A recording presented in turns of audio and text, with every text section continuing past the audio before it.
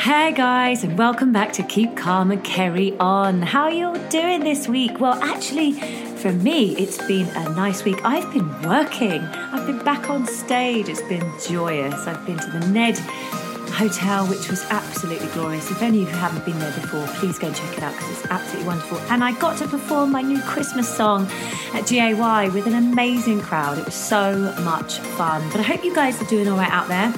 Oh, I also did a little performance at the Crazy Cocks. I wonder if any of you guys tuned in and saw me singing a few Christmas festive tunes.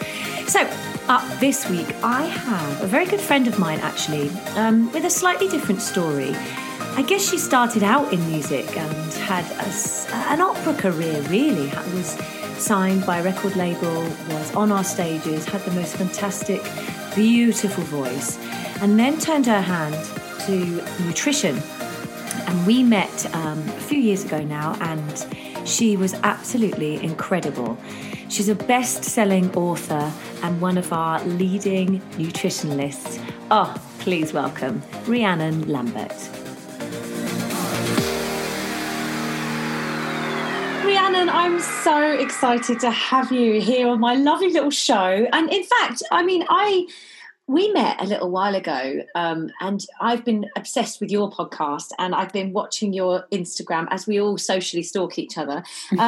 But, it's so joyous to have you here talking to me today. It's a shame we're not in the same room and we could give each other a big squeeze, but I'm so happy to have you here. Thank you so much for giving up your time today. Oh, Kerry, it's such a pleasure. I'm so flattered, first of all, that you have invited me on your incredible podcast. I was a bit surprised, thinking, "Oh, I'm a nutritionist now," but I know we'll get to that. But I know I'm gutted that we're remote because I wanted you to have a little cuddle of my son. And we haven't been able to say hi in person. You haven't met him yet. I know, but I've loved all your little videos, and his little hair is just the best. His little quiff. He's got this little Elvis quiff. It's the best thing. He was born with a mohawk in lockdown. Quite the character, definitely. And how's it been? Lockdown's probably a good and tough time to have had a child. It's that blissful time where you can unconditionally take time away and be with your baby, which is the massive mum guilt when we all go back to work too soon. But obviously the constraints of being locked down must have, and sharing him with your friends and family must have been so difficult. Do you know, you've hit the nail on the head. 'Cause the pros were definitely the fact that I had time to establish feeding without any pressure, visits, that sort of thing. We've had real quality bonding time for my husband and me, because normally he'd be going to work and he wouldn't see as much of Zachary. Yeah. But we've had that time. But the real tricky bit, Kerry, was, I think, because I was on my own in the hospital for 5 days, and my husband was only allowed in because of my mental health on day 5. Because of COVID restrictions, you weren't meant to have partners. And then when you leave, you're suddenly, new parents with zero support or help. Even health visitors on the NHS couldn't visit you. So no one picked up on his tongue tie or these little, things that happen, allergy scares, rashes. No one could look at my boy. And you're just there dealing with this new life you've got completely alone. And it was heartbreaking for my parents. I bet. They didn't see Zachary until he was 2.5 months old in the end. Oh, my goodness. Yeah, they missed all of that newborn bit. And I guess I've got this element of, I'm still grieving for that experience that was kind of lost. But at the same time, the positives are that we've got such a close bond, and I know my baby inside out now. And I guess if I can do that, I guess you can do anything, right? Absolutely. Absolutely. Lockdown has been, I think, for all families, it's been really interesting. It's especially with mine. We don't often have dinner together. We have breakfast, but that's been a really nice thing. So, like you say, it's those pros and cons. But what is lovely is how much you do share with your supporters, and you're so honest. And I think that's so refreshing for people because lots of people go through the same thing, and you're so naturally honest. I know Instagram is an interesting form. We don't always post everything, but to have somebody go, that I can relate to that is so good. Do you consciously do it, or do you just post what you think you should post? Well, this is the thing. What you've mentioned, am I consciously doing it, is a really good question, because I sometimes think I don't put enough thought into it, because I do just say how I feel on a big platform, which actually sometimes can be really psychologically challenging. Because I've had it for a while now, Instagram, I guess as the numbers ticked up and you get more and more people engaging with you, it still feels like it did for me at the start when it was a very small platform. So I forget sometimes that everything I say sometimes isn't going to be heard in the same way by other people. So by opening myself up and being honest, I know I've opened myself up to judgment, criticism, all of those sorts of things. And I do get upset sometimes, but when you realize it's helping more people than the negatives. And I know we're creatures of nature. We all take on one negative comment. You can't ignore it, but the positives really outweigh that. And I've actually found it quite therapeutic, perhaps selfishly as well. It's not all selfless. I mean, speaking out about it has been, having other mums message in and say, gosh, thank you for sharing your birth story. I went through hell. I've realised that I should have got help and I never did. You know, all those sorts of things are quite, it's quite a revelation, I guess, having social media. Yeah, I have quite a good relationship with. I know some people get a lot of trolling and get a lot of trouble and bad reactions, but for me, it's good too. I have a good interaction. It's fun. I get to speak to people. It's nice, and generally, it's a good place to be. But I guess professionally, you're wonderful at batting it back if you have an opinion. But I guess personally, if you get called out or if somebody challenges you, that must be a different thing. Having a son now and being a mum, I'm vulnerable. And I always was before, but I think there's something that changes in you where you become extremely heightened to your emotions, even more so than before.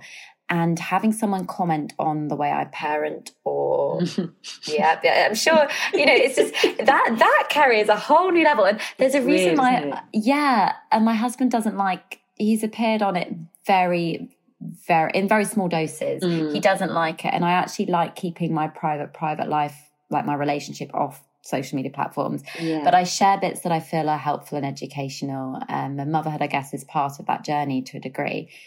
But it does hit you. I think your personal life is very different because I'm a professional, and I guess I'm very comfortable talking about nutrition and health. And, I've read the books, I've done my studying, and I can share bits of life experience. But when you're talking about yourself, it does cut deeper when someone has something to say. Yeah, I bet. So I want to talk, the main reason I brought you onto the show, other than I adore you, is to talk about your transition, because obviously the people that follow you and you read your books and follow your nutrition, as I do. I've fallen off the wagon a little bit in lockdown. Kerry, didn't everybody? I mean, I don't think anyone has had a normal food relationship in lockdown. No, but I will get to that. I want to go back to, because you had quite a theatrical start. You sang, you trained in classical singing, you were on Classic FM, you really celebrated as a singer early on. And I wanted to kind of know, was your direction, did it start with wanting to be a performer? Did you go to drama school? Did you, how did it start is what I want to know. Okay. And that's again, this is why I'm actually really happy that you've invited me on, because it's nice for people, I think, sometimes to know that you can have multiple passions. Yeah. And it's okay to chase different dreams sometimes if something doesn't quite work out. So I always thought I was just going to be a singer. I didn't really pay much attention to science at school, Kerry. I was actually really bad. I'm terrible at maths even to this day. And it's shockingly bad. I dread to think my son's homework when I get to that point. How you do it. Well, let's just say I'm glad that Alfie wasn't any older than 6 with the homeschooling. We need to mention that later, because I bet that was a challenge. But no, so I won a competition with Classic FM when I was I was 16, turning 17. And I'd had no formal training. So I just always heard people singing like yourself. I idolized and loved, everything you did and do and still do. And I would just try and copy things. And I knew my voice tilted naturally towards a more classical type sound. It was always Christine Dive, Phantom, those types of roles, the very old musicals, Carousel. My voice was more suited towards that. And growing up, I was an odd child. Like, I didn't like what everyone else liked. My family weren't musical. And when I won this competition, I copied Strauss's Laughing Song, which is a bizarre choice for someone. How did you find that? How did that land in your lap? It was because I'd chosen to do GCSE music at school and I wanted to do A-level, and I remember we were studying anthropology music and different pieces, and that was one of the songs that I'd come across. Wow. And I thought, I can try and do that.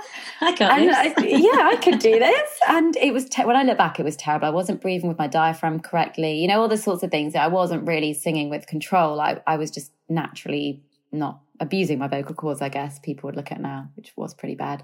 But it sounded okay. And I won this competition and I got moved up to London.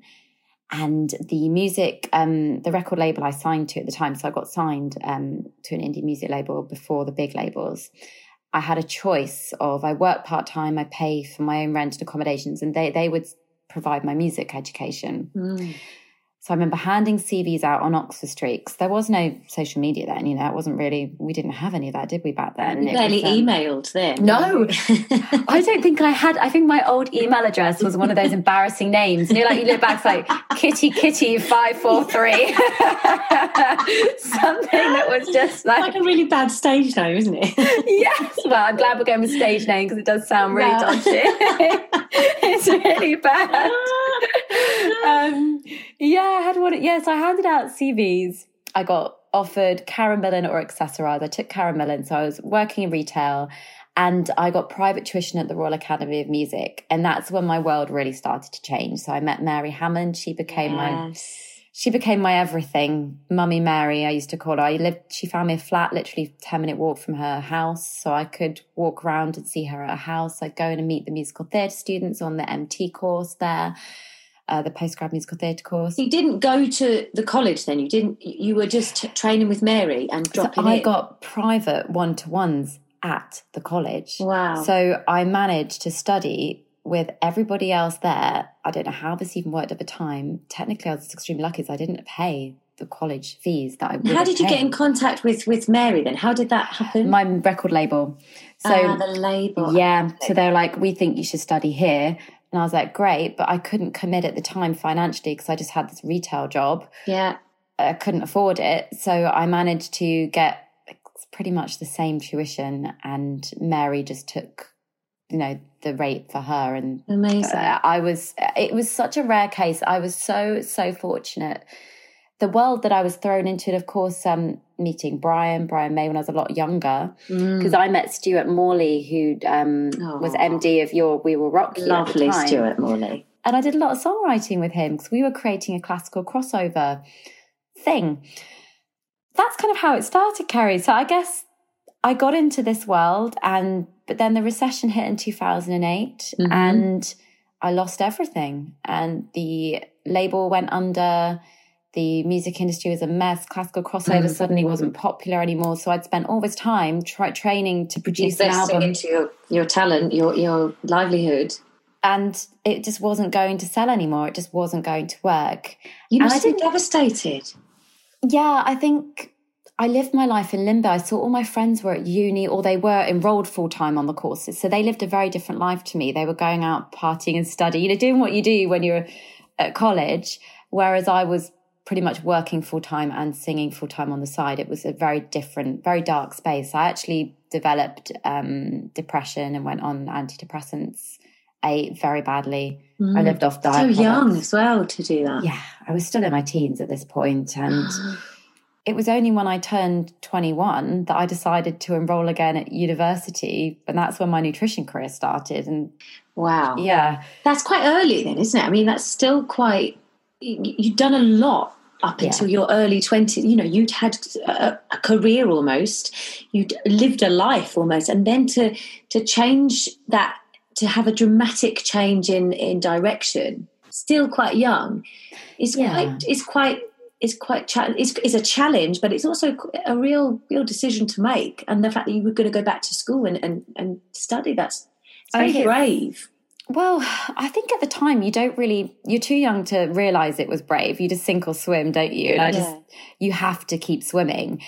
It was psychologically damaging. I've spent a lot of time in therapy since, going back to those days and those times. Because one minute I was singing with Alfie Boe on stage and we would do duets together, and then I'm back to square one.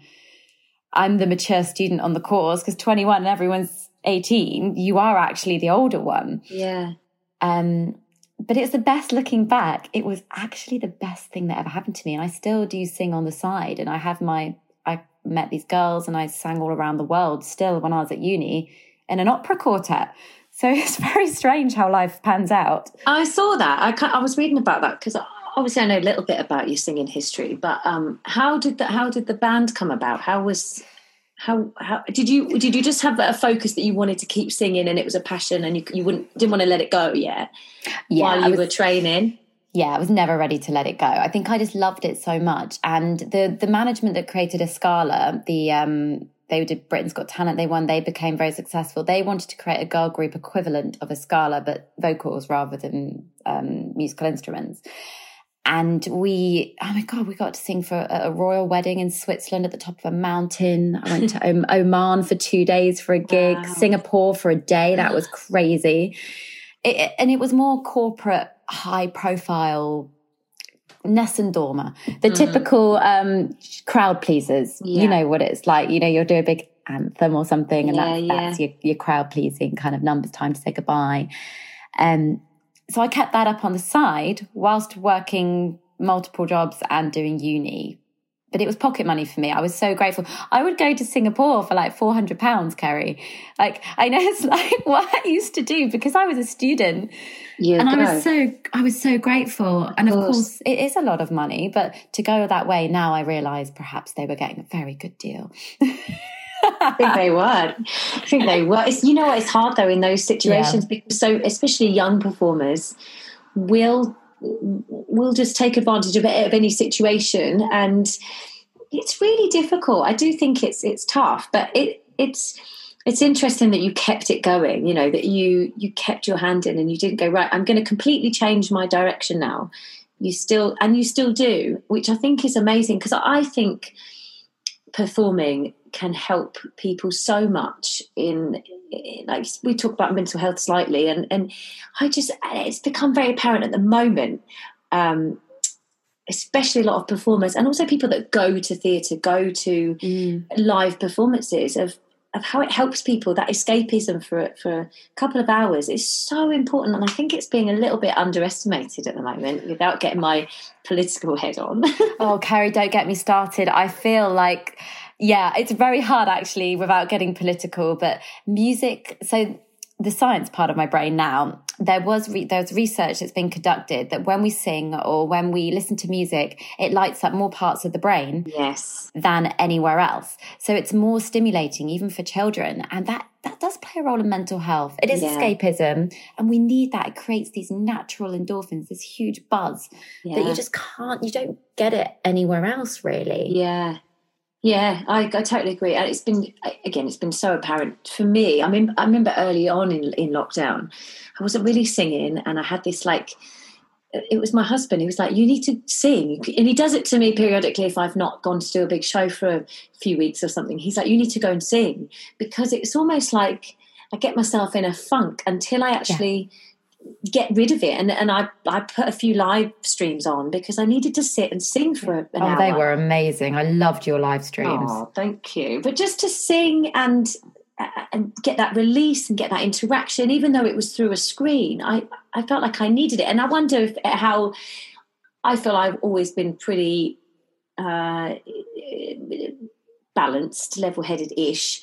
But it's amazing what has happened to me since not having that outlet and not having that opportunity to perform, and it's been really hard. And I do feel for all my friends, or my colleagues, or my people that I've worked with. I wonder how they're dealing with it, which it's kind of what inspired the podcast. I wanted to speak to people about it and see how they're doing, and what they're feeling. Am I, the only one?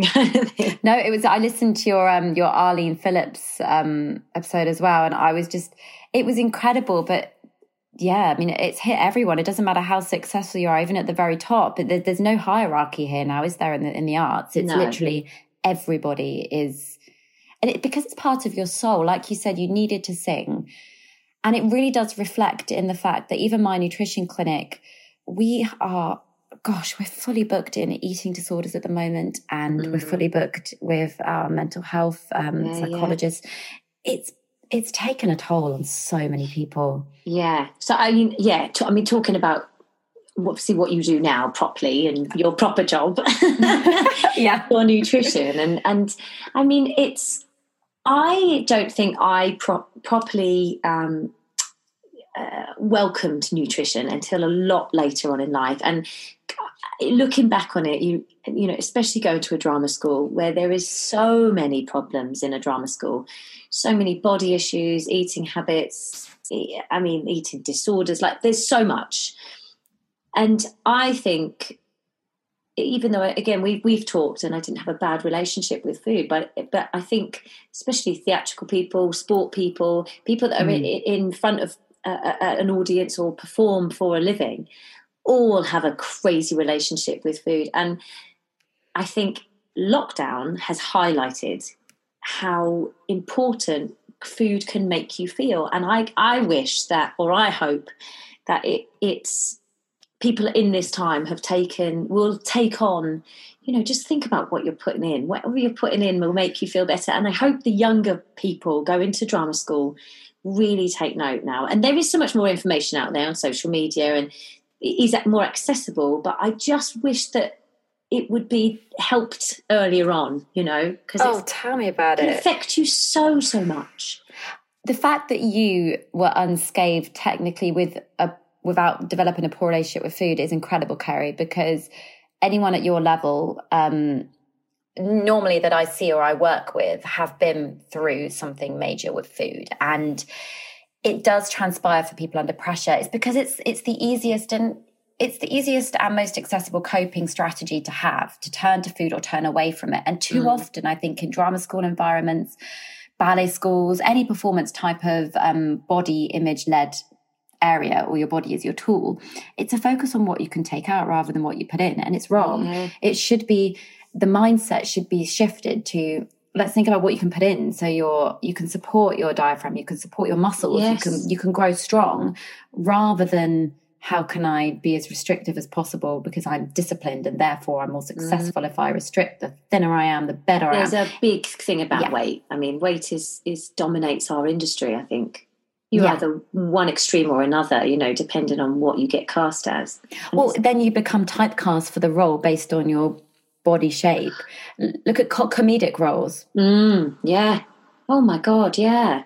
Yeah. It's and also I think it's really bad for people. Just the timing of what we do is obviously late. There's never a good. And I've been doing it 25 years, and there's still not a good time to eat. You don't want to eat too close to the show because you're sluggish. Then you don't really want to eat after the show because that's the worst time. But everybody's hungry after the show, and it's such a minefield of how to get it right, how to have enough energy for the show. I mean, it's a minefield. I mean, I'm sure it's a big question, but how would you suggest somebody in the arts or somebody in performance related, what would you suggest to them? I mean, I know it's a big question to ask because obviously we've talked lots, but to try and help them out a little bit. I know performers, we grab stuff. We grab a sandwich, we grab a banana, we do Pret rice cakes. Pret. I mean, yeah, well, that. Thanks, Pret.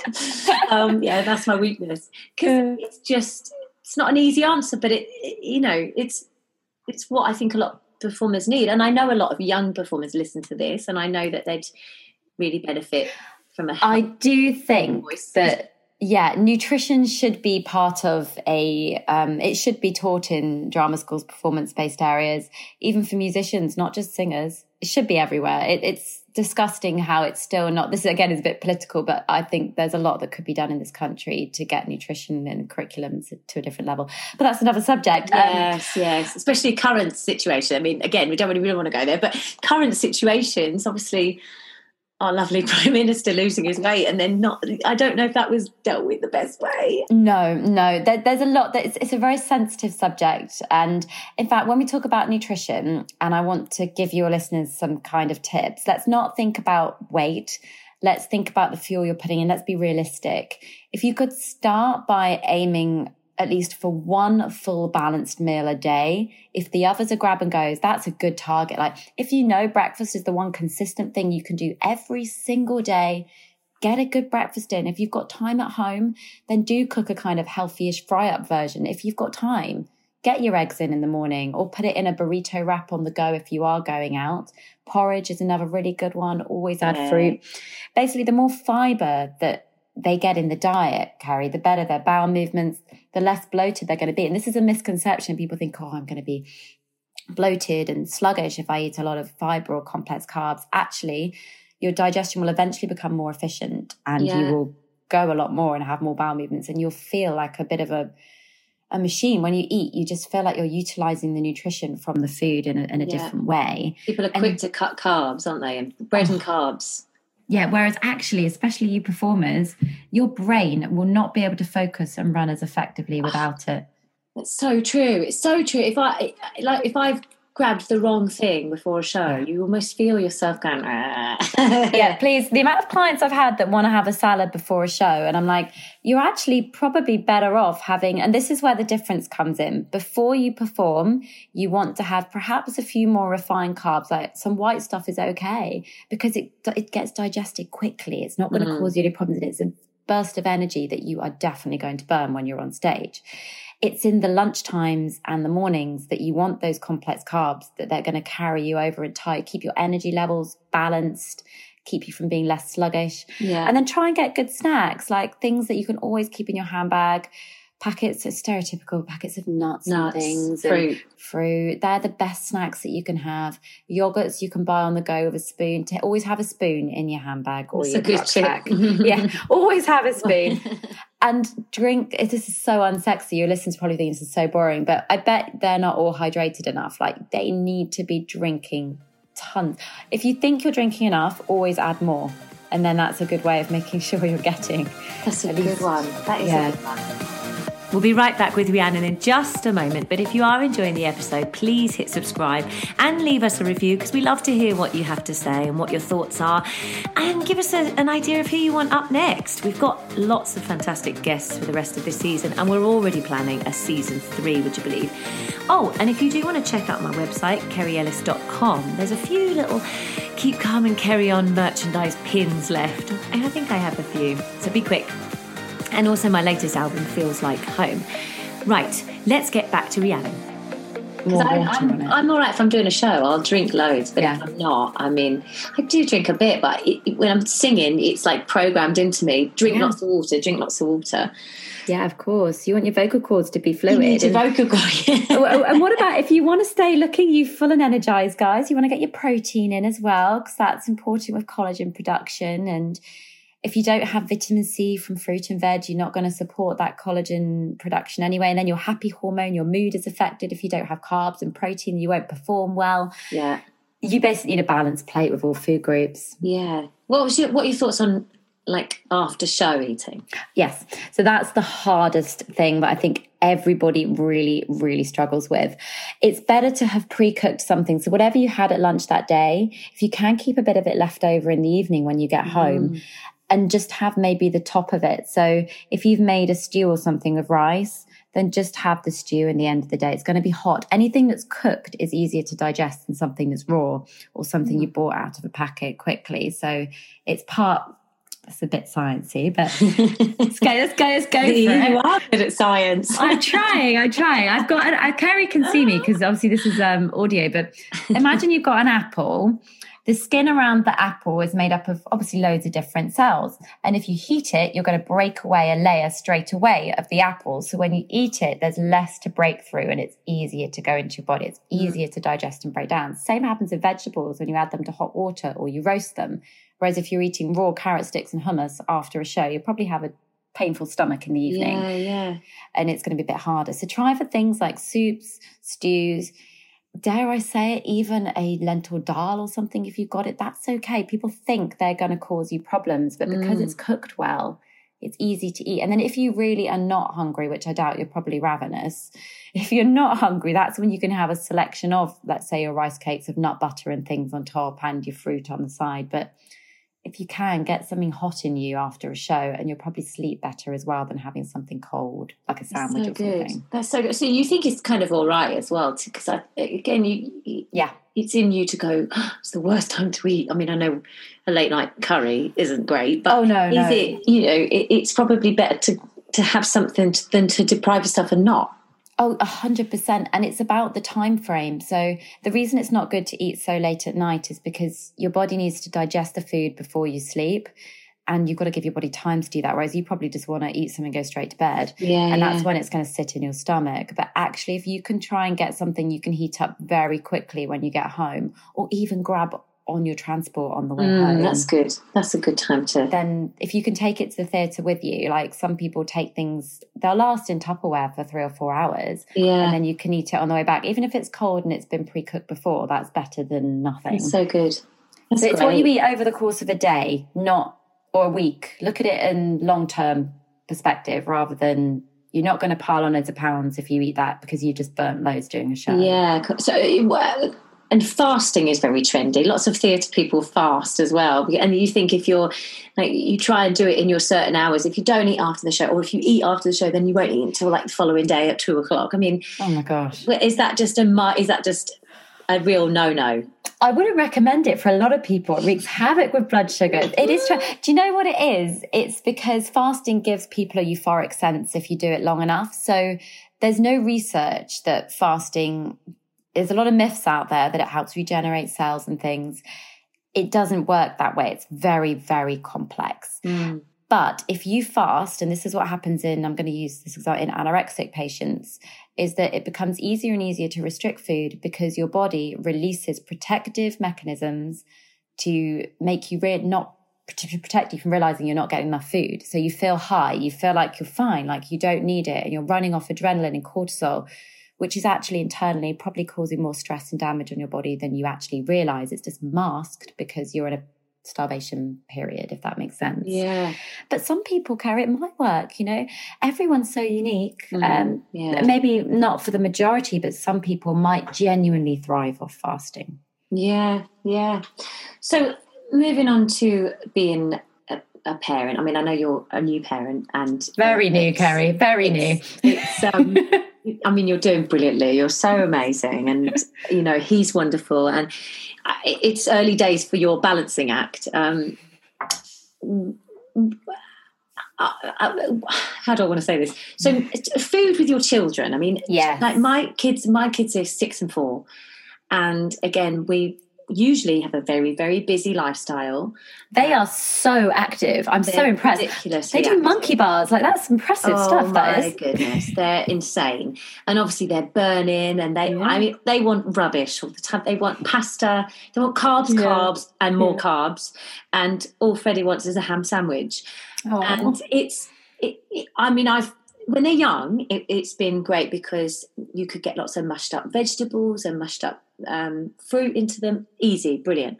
Then they get an opinion and they talk back to you, and then they find chicken nuggets, and it's just, the world is ruined. I mean, what are you...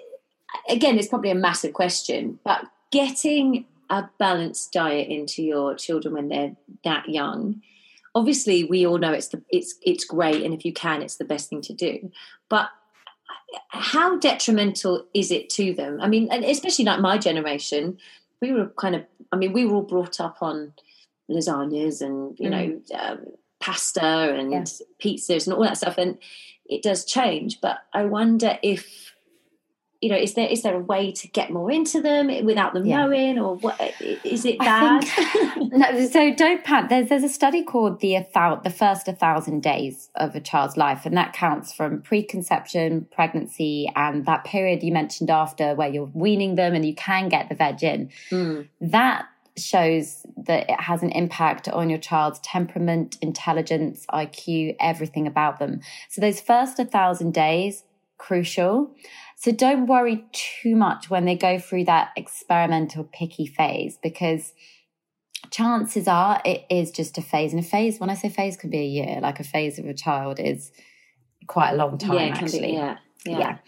But it is important you do get the veg in and the fibre. In terms of like with sandwiches, do go for brown bread over white. Yeah. Try and shove occasional stuff in. I think the best way to get veg in is things like lasagnas and pasta bakes and all of those types of things that are kind of big family-based dishes, casseroles and stew, if they eat that kind of stuff. I don't know how the boys are with those, but this is just it. They're probably like, I don't want peas in this one. I don't like peas. Something like that. They'll see it, won't they? They don't like mixed up food. It's hard. They will separate food, and I think a lot of kids do that. They do. They see something green and they unless it's cucumber, they freak out. So they have to like move it off their. It's like they eat. They won't. If I make something with lots of things in it, it freaks them out. Yeah, they pick it to pieces.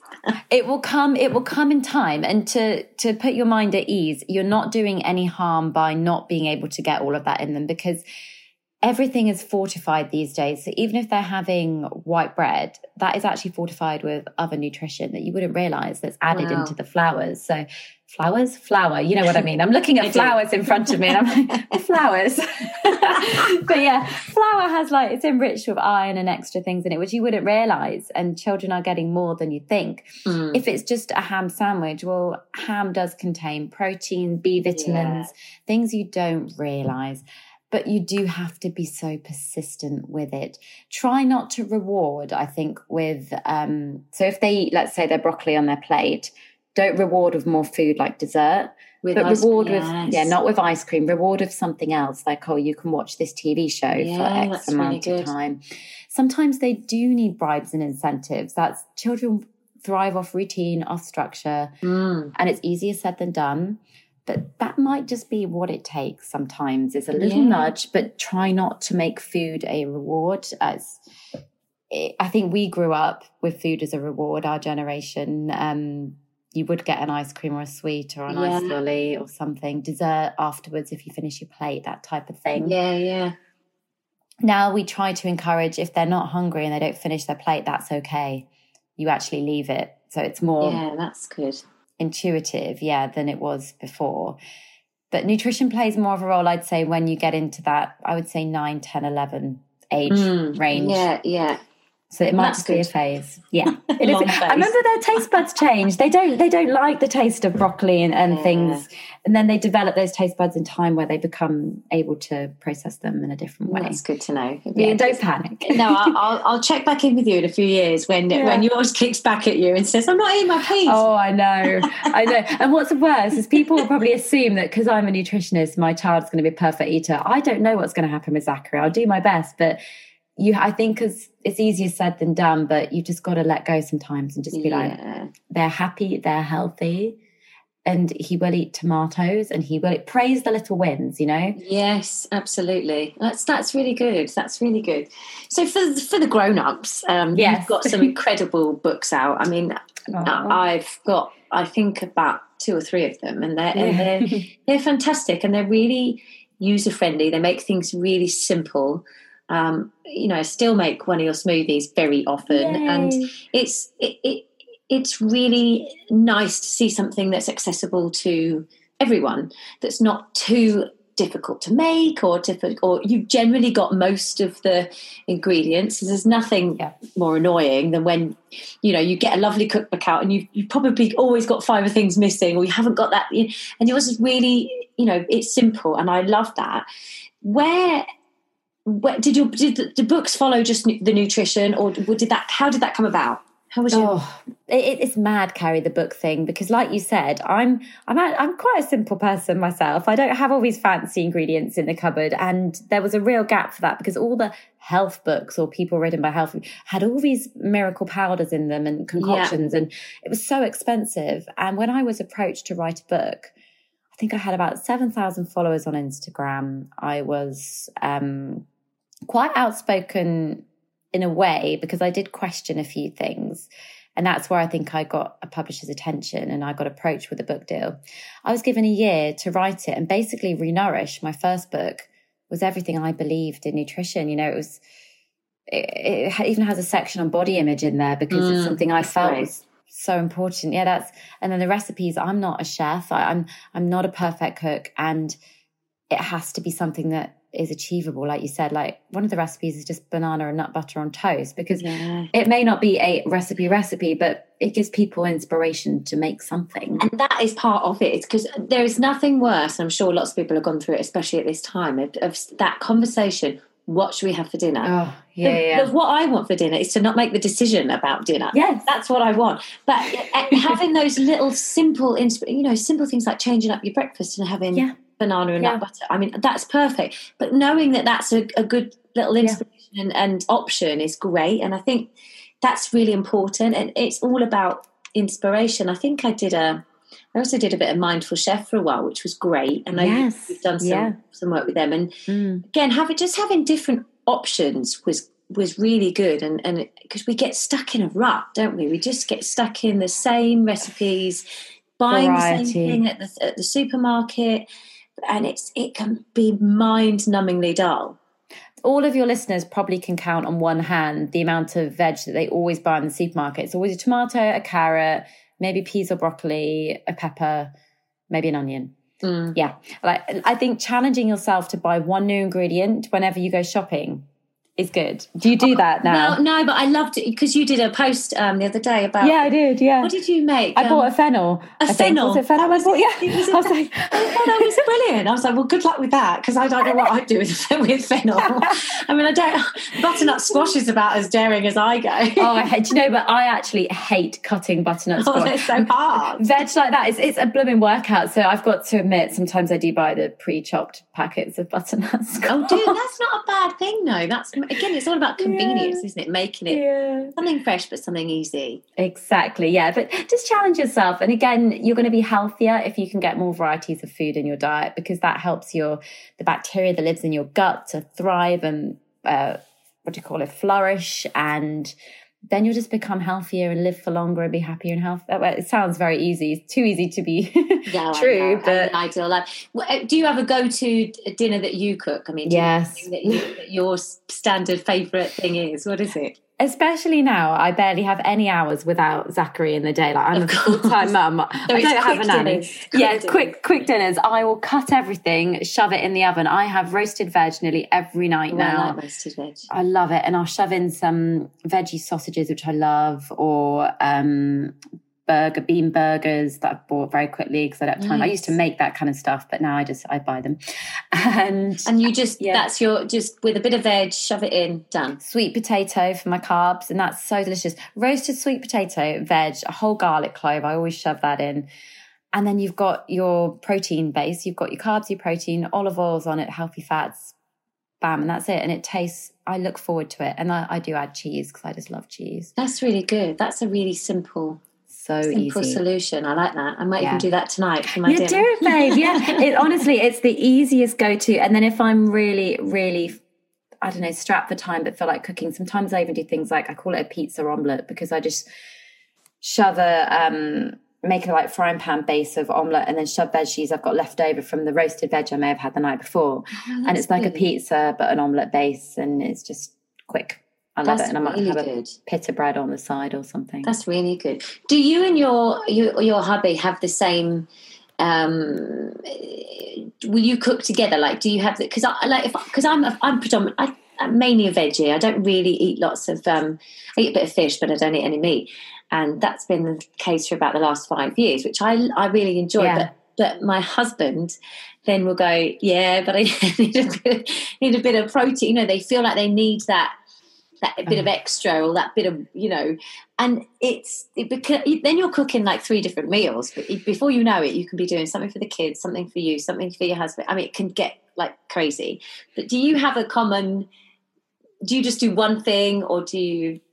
Your dialogue that you just said is exactly the same as me and Billy. Like, honestly, he is exactly the same. He's like, I don't want to have veggie sausages again tonight. He's like, where's the meat? Give me the meat. And he likes and lumps it because I'm the one cooking it sometimes. So he has to just eat what I'm cooking. But yeah, we have done 2 different meals, but he just adds his different protein source to it. That's all it takes. Do you think they have a different need for protein, or do they think they need the meat, or do you think that it's also psychological? I think so. It's definitely psychological. I think it's a stereotype of society for men, especially, with the pressure to be this mean machine that needs protein from animal products to be. I mean, and don't get me wrong, eating meat isn't bad. And I just want to reiterate that to listeners. If you eat meat, it's not bad for you. There's a lot of myths out there that say meat is really bad for your health. It's totally okay in moderation, but you don't need meat to be healthy and get enough protein. I mean, I have a whole plant-based ebook on how to eat plant-based. Yeah, for people that want to read more about it. You're totally fine. But we have that debate all the time, Carrie. I mean, especially now we've got Zachary. You're not bringing our boy up without meat. And I'm like, he doesn't need it. The new world, sustainability.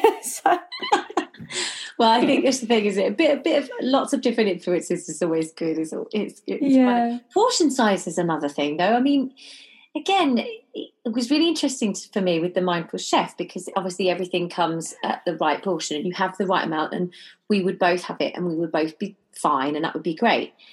I could be okay then for the rest of the evening, and then James would also, like, later on at night, he'd be like, well, I'm a bit hungry now. But whether that was a psychological thing, because again, it's more like it's a smaller portion of something than perhaps we normally have. It's exactly the same as what Billy does. He does exactly the same. So this is not, this can't be enough, and actually, technically, male portion sizes more often than not are a little bit bigger than females, because they've got a larger muscle mass. They're built differently to us. They actually burn more energy in the day than we do because they've got more muscle mass. We're just differently designed in that way. But portion sizes are difficult, and I don't want everyone to feel they have to count numbers to be healthy. I think you have to work out how active you've been that day. Really think about it. If you've been sat down all day, you probably don't need a plate as big as you normally would have. And look at the hand size portions as a rough kind of guide. So, good. Like a palm of your hand for protein. That looks like a fish fillet, really, or a handful of chicken nuggets, Carrie, or something. Something in your devil hand. Food in this house. Okay, so noted. If I actually do, I'll make healthy chicken nuggets for your boys if I ever come over. Yeah, I'll do that. Don't ever introduce them to Zachary, because it's game over. Oh my gosh, that'll be the chicken nugget gang. Anyway, and then you get 2 large handfuls of veg. Like veg, you can have as much as you want, I think, on your plate. Is a good encouraging factor. A little bit of healthy fat, like a thumb-sized portion. It's like a spoon of olive oil. And then you've got your carbs, just a handful of carbohydrates. Because if you think about the size of a small jacket potato, it would fit in your hand. Yeah. Or a portion of rice, you could fill your hand with a portion of rice. But whenever we're out at restaurants and we don't do it ourselves, that's another thing. You don't know what's in the food, how much oil, salt. And before you know it, a meal you cook at home, if we do talk calories, that could be like 550 calories. In a restaurant, it could easily be 900 to 1,000 just from oil and salt or butter. Wow. Like your broccoli could be drenched in butter and you don't know how much butter. Mashed potatoes is a good example. I used to work and do a lot of work with chefs in restaurants. Half a pack of butter to go in one portion of mashed potato to make it that puree. That beautiful... It's creamy. There is a lot of butter in that. I mean, when you eat out, fair enough. But in the culture today, we eat out all the time. Well, we used to. We used to before lockdown. Everything's changed again now. It's good, actually, though. It might kind of reset people a little bit. It might people are exercising more. People seem to be eating together more. So maybe it'll reset people and not go out so frivolously as we used to. I mean, we used to go out quite a bit, but... God, the appreciation for going out. Like I've never craved someone else cooking my food before in the way that. Yeah. But lockdown has got two ends of the spectrum. It's either got worse or better for people, I think. It's like two extremes. There isn't a middle ground. It's very strange. Yeah, I think you're right. It's been interesting. You obviously have your own podcast, which again is brilliant. And I love that you get on, medical professionals. I love that you speak to really like lots of doctors, lots of it's brilliant. It's so informative, and I love that again, you're super honest and you ask the questions you want to hear. It's great. Yeah. How do you get in contact with those kind of people? Is it they just on? Do you just look for them, or have you come into contact with them at various events, or how do you find your guests? Oh, it's a combination, Kerry, and I feel so humbled every time I get to interview these leading experts in the UK and the world actually now on their fields. So we could have neuroscientists on, we could have psychologists, we have cardiologists, doctors from all different backgrounds. Amazing. It blows my mind. I learn so much. It's a lot of research. So I used to do a lot of lectures at universities before lockdown. It's now on Zoom, but I would go and I might, like a talent scout. I would scout out other professors at the uni, and I'd be like, well, I'm a visiting lecturer today, and I can see this is your chosen field of study, and you've got a PhD in, I don't know, the gut microbiome and the immune system. Would you like to come on my podcast to discuss, how what we eat can affect our immune system? And it would just spiral from there. And I do a lot of research online. I mean, I'm looking at their TED Talks, if there's experts that have got books out that want to promote their book. Or it takes a lot of time. And then writing the briefs for each episode, because unless it's a nutrition-based subject, I don't know. I am the listener asking the questions. I don't have a neuroscience. I shared 2 modules of neuroscientists and that was it. I don't have a clue. It takes a lot of research, but that's very good. I love it. It blows my mind. I learned so much as well, Kerry. So I love Food for Thought. Yeah, it's so good. Check it out, guys, because it's really good. And you've created your own little festival, haven't you? Aren't you? Yes. You've done one. Is that right? Yes. Yeah, and then lockdown happened. So I'm glad I got it in. I couldn't get in. It sold out so fast. I couldn't believe it. That was obviously because you're. Yeah. It's fantastic. So is the plan to do more of those? I hope to. To be honest, I've been looking back at the last year, and I still feel one of the highlights for me, Kerry, was getting to duet with you. I look back and Kerry invited me to sing for good with you. That to me was so special and emotional. I will always remember that. That was, and I was pregnant at the time. You were, yeah. I think it was 5 weeks at that point. Were. I was very sick. Well, you looked incredible and you sang beautifully. Well, actually, that leads me on quite quickly or quite nicely to my last couple of questions. Okay. Is your highest moment, your best moment? I mean, it could be obviously anything, performance, nutrition. Not really.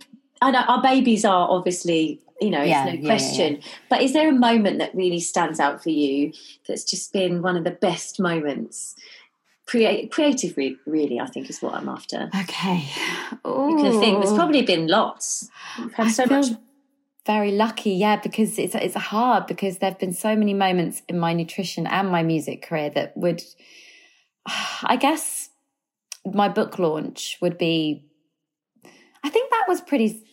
I still couldn't quite believe that someone like me, who's always been the underdog, I wasn't the top of the class in science or maths, could write a book, and getting to celebrate that night and have people recognise and seeing how it helps people.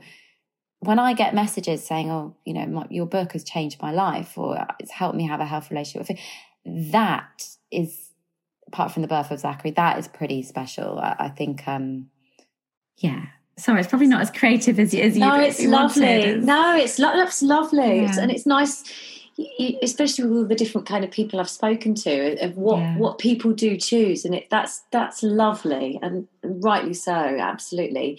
And I guess the other end of the spectrum, if you had a really dark time, a really low point, I mean, we've probably talked about it, the early on in the performance career, but is there anything that stands out?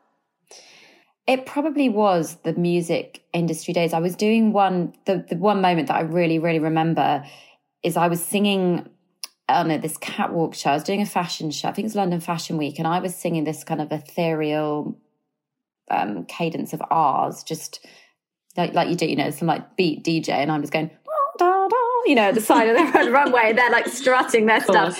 When they go, weird. I've got a great idea. You can do this and we'll have that. And then horses will ride in and someone will fly. Yeah. And you're like, right, okay. It was one of those. It was ridiculous when I look back. But I was backstage and I was in a very dark place. I was on the meds then and I definitely wasn't eating well. And one of the models was eating cotton wool. And I remember, she was going, oh, this is great. This keeps me from, getting hungry. And that to me, I'll never forget. And I went away and I tried it. And I remember feeling the texture, please don't, chewing, it was revolt. It's like chalk on a blackboard kind of thing. It makes you feel. But that was when I think, oh my gosh, I've just tried to eat cotton wool because I've seen a model on a catwalk. And I think even me singing at that catwalk show, I was so much bigger than these. Now, obviously I look back, unhealthy models. At the time, I know the industry's got a lot better, but it was not good. I was so consumed with fad diets and I thought I would never make it in the music industry if I looked the way I was. I just was so unhappy. That's probably the darkest time, I think. Easily. Oh, it's so sad, isn't it? It's so sad that, people can think that that's okay. And it makes me so sad, especially when you become a parent as well and you think, oh my goodness, please, you just want the best for your child and to try and educate them to be healthy and to live a sustained, happy and healthy life is huge. It's huge. Hard. Yeah. Oh my goodness. Well, it's, thank you so much for sharing that because I know a lot of young people do listen to this and especially young performers and it's nice for them to hear the struggles and the highs and the lows of what other professionals and successful people have gone through. So bless your heart. Right, I can't let Rhiannon leave without asking her my final question that I ask all my special guests. If you were to look back on your 20-year-old self and give yourself a piece of advice that you've been given or you would give yourself, what would it be of how to keep calm and carry on? Oh, I love it. Keep calm and carry on. I know. I was prepared because I listen to all your podcasts. I was thinking, what would I say? Now I'm on the show. I think...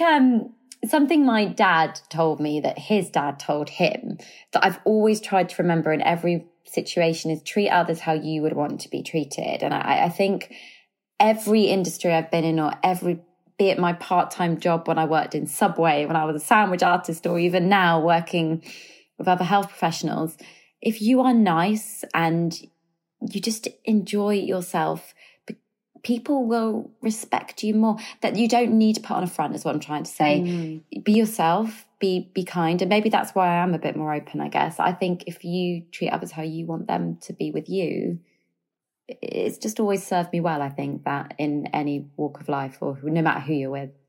That is just the perfect way to finish this. You just are such a joy. I could talk to you all day, obviously. I know, we could. But we better sign off now. But thank you so much for coming on. Please, everybody, check out Rhiannon's book and podcast, and we will talk to you soon. Thank you. Go and enjoy your baby. I will. Thank you. Well, that's it for another week. Oh, my goodness. I think we have a few guests left to keep you occupied over the festive time. I hope you guys are all ready for Christmas. Not long now. I don't know how many sleeps it is, but not many. I'm off to Dubai tomorrow, which is super exciting to do a lovely Christmas show to get me all in the mood. But a few thank yous. Lovely Rhiannon, thank you for coming on the show and sharing your tips and experiences. What a joy. Obviously, our lovely Martin, producer. Thank you so much. And of course, you, the listeners. I hope you're getting really festive and I will see you next week. Merry Christmas.